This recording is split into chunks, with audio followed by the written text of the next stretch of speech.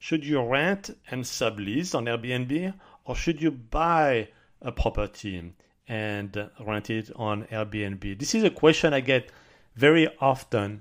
And the short answer is that you should do both. You should rent and sublease on Airbnb, and you should buy properties and rent them on Airbnb.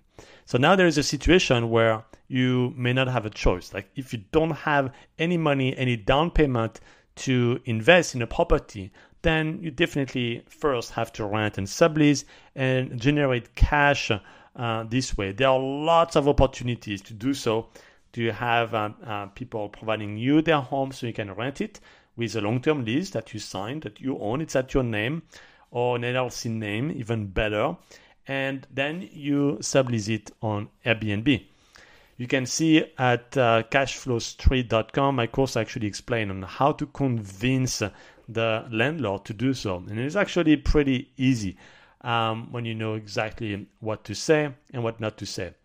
Now, if you can buy a property, always do it. This is always the first choice. If you have the down payment, do it. Why? Because you get 2 additional tools to build your fortune if you do have this property that you own. One is the depreciation, a great tax benefit or tax reduction tool. And the second is the appreciation of the property. If it increases in value while you sleep, you benefit from it. So if you can buy, do it. Don't think twice. Now, I actually used those 2 strategies to rent and sublease and to buy. And that's what I have in my portfolio today.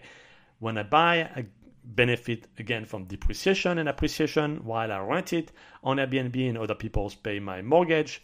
But I also rent and sublease so that I can generate cash faster, get those cash reserves so that I can get a down payment again for new property and accelerate this investment cycle.